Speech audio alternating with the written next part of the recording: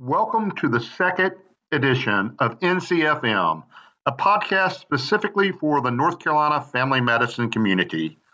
I'm Greg Griggs, Executive Vice President and CEO of the North Carolina Academy of Family Physicians. We are recording these podcasts amid a pandemic. We hope this provides you another way of getting updates from NCAFP on the COVID-19 virus. Much of the same information is also available in our regular email updates. If you need personal protective equipment and have not been able to obtain it through your usual supply chain, the state is asking that all requests start with your local county office of emergency management. The state is prioritizing acute care, EMS, and long-term care facilities in high-risk areas that will consider all requests. You can find a list of each county's local emergency management office at www.ncdps.gov/emergency-community/directories/counties. You can also find this in our next edition of NCFP Notes. Healthcare practices requesting support with PPE resources should be prepared to discuss steps you are taking to conserve your own resources, including if neighboring facilities have been contacted to attempt to borrow, purchase additional supplies, what administrative controls are being utilized to decrease the current burn rate of PPE, when is the next expected delivery of PPE, how many hours of each type of PPE does the agency or practice currently have? What surge management considerations have been implemented? And how many patients are currently on isolation? Due to community transmission of COVID-19 in North Carolina, the state has updated guidance on testing for COVID-19 as of March 23rd.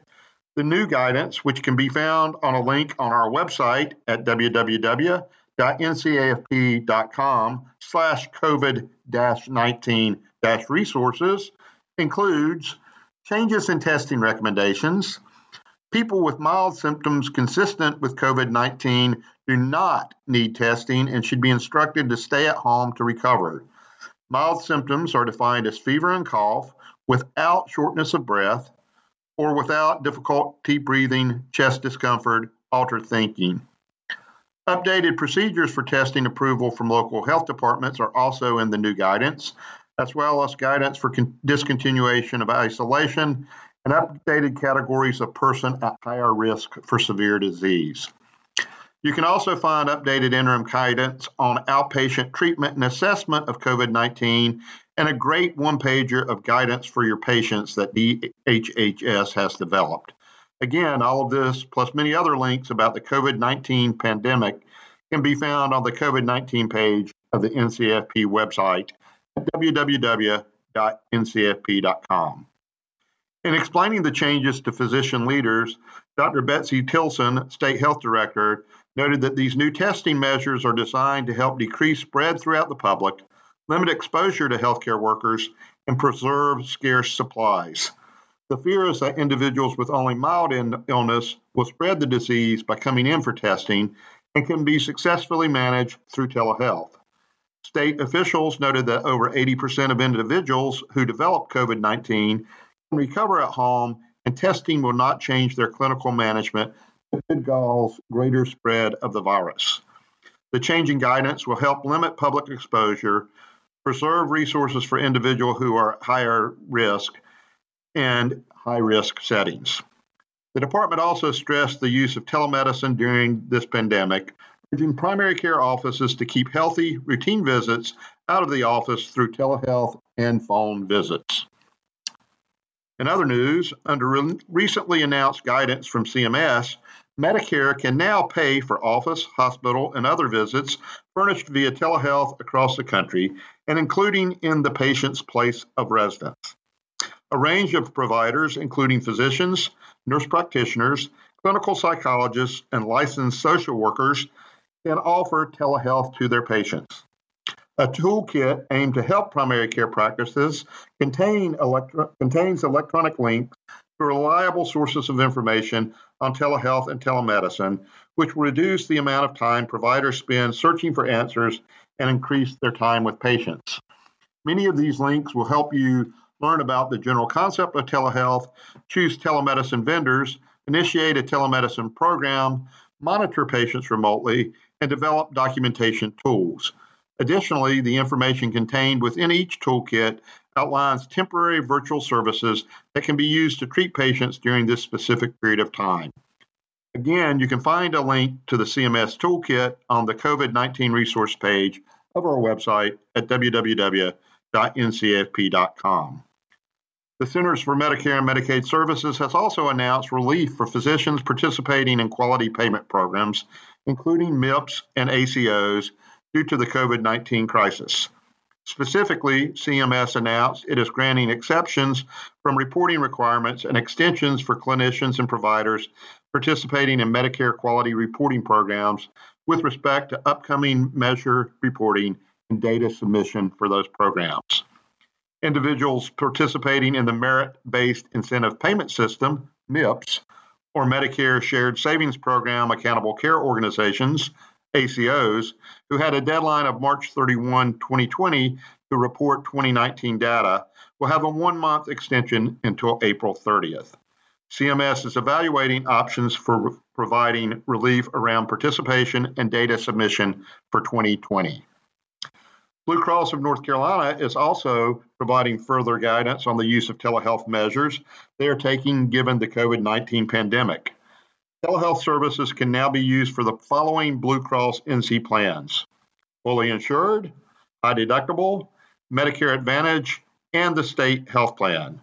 These visits will be paid at parity with office visits if they are medically necessary and meet criteria.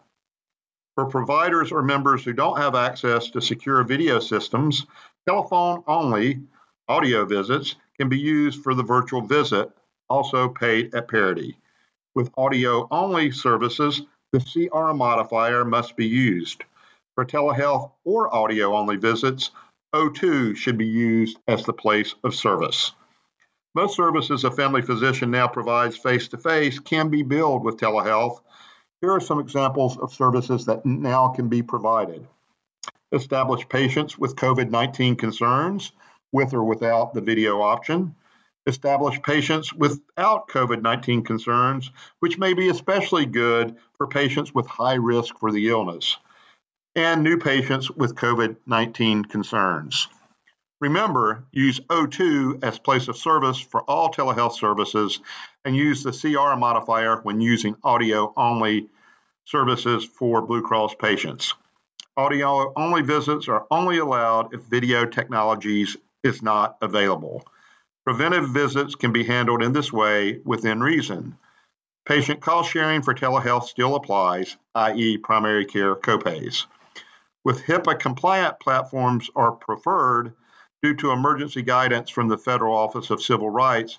Other platforms, such as Skype for Business, can be utilized. For further guidance, please see updated guidance in the Blue Cross North Carolina Provider Portal. Physicians can also use telehealth to treat North Carolina Medicaid recipients. For details about the Medicaid policy changes, how telehealth will work in Medicaid, and special Medicaid bulletins on COVID-19, go to https://medicaid.ncdhhs.gov/about-us/coronavirus-disease-2019-COVID-19-NC-Medicaid. That's https://medicaid.ncdhhs.gov/about-us/coronavirus-disease-2019-COVID-19-NC-Medicaid. The North Carolina Department of Health and Human Services is calling for healthcare volunteers to assist with the COVID-19 response. They are seeking volunteers in the following areas: clinical, including physicians, advanced care providers, nurses, and EMS, clinical support, including pharmacy, imaging, and respiratory care, and non-clinical support, including facility maintenance, safety, and administration. You can register to volunteer through the North Carolina Training, Exercise, and Response Management System, NC TERMS, at https://terms.ncem.org/TRS/. AFP is urging all members to continue to reach out to federal officials, including your elected members of Congress, to express the needs of the primary care physician workforce. In a note to chapters, AFP wrote, "As the virus spreads, the pressure on family physicians will only increase. Many practices are facing severe shortages of equipment and supplies, and most are starting to feel the financial strains of the pandemic.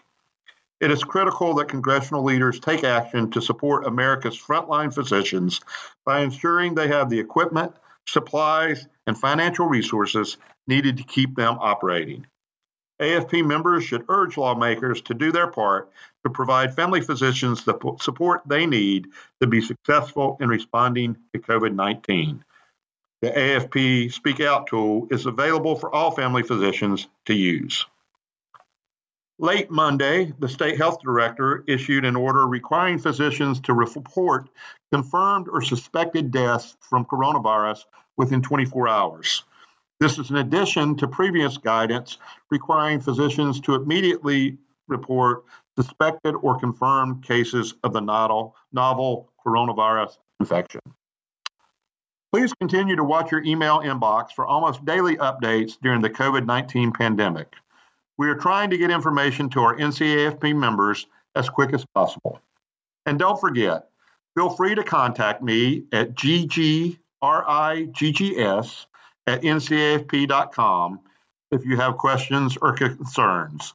Again, that's ggriggs@ncafp.com. Look for additional episodes of this podcast on our website as we get more adept at this new communication tool. And thanks for what you do. Good day.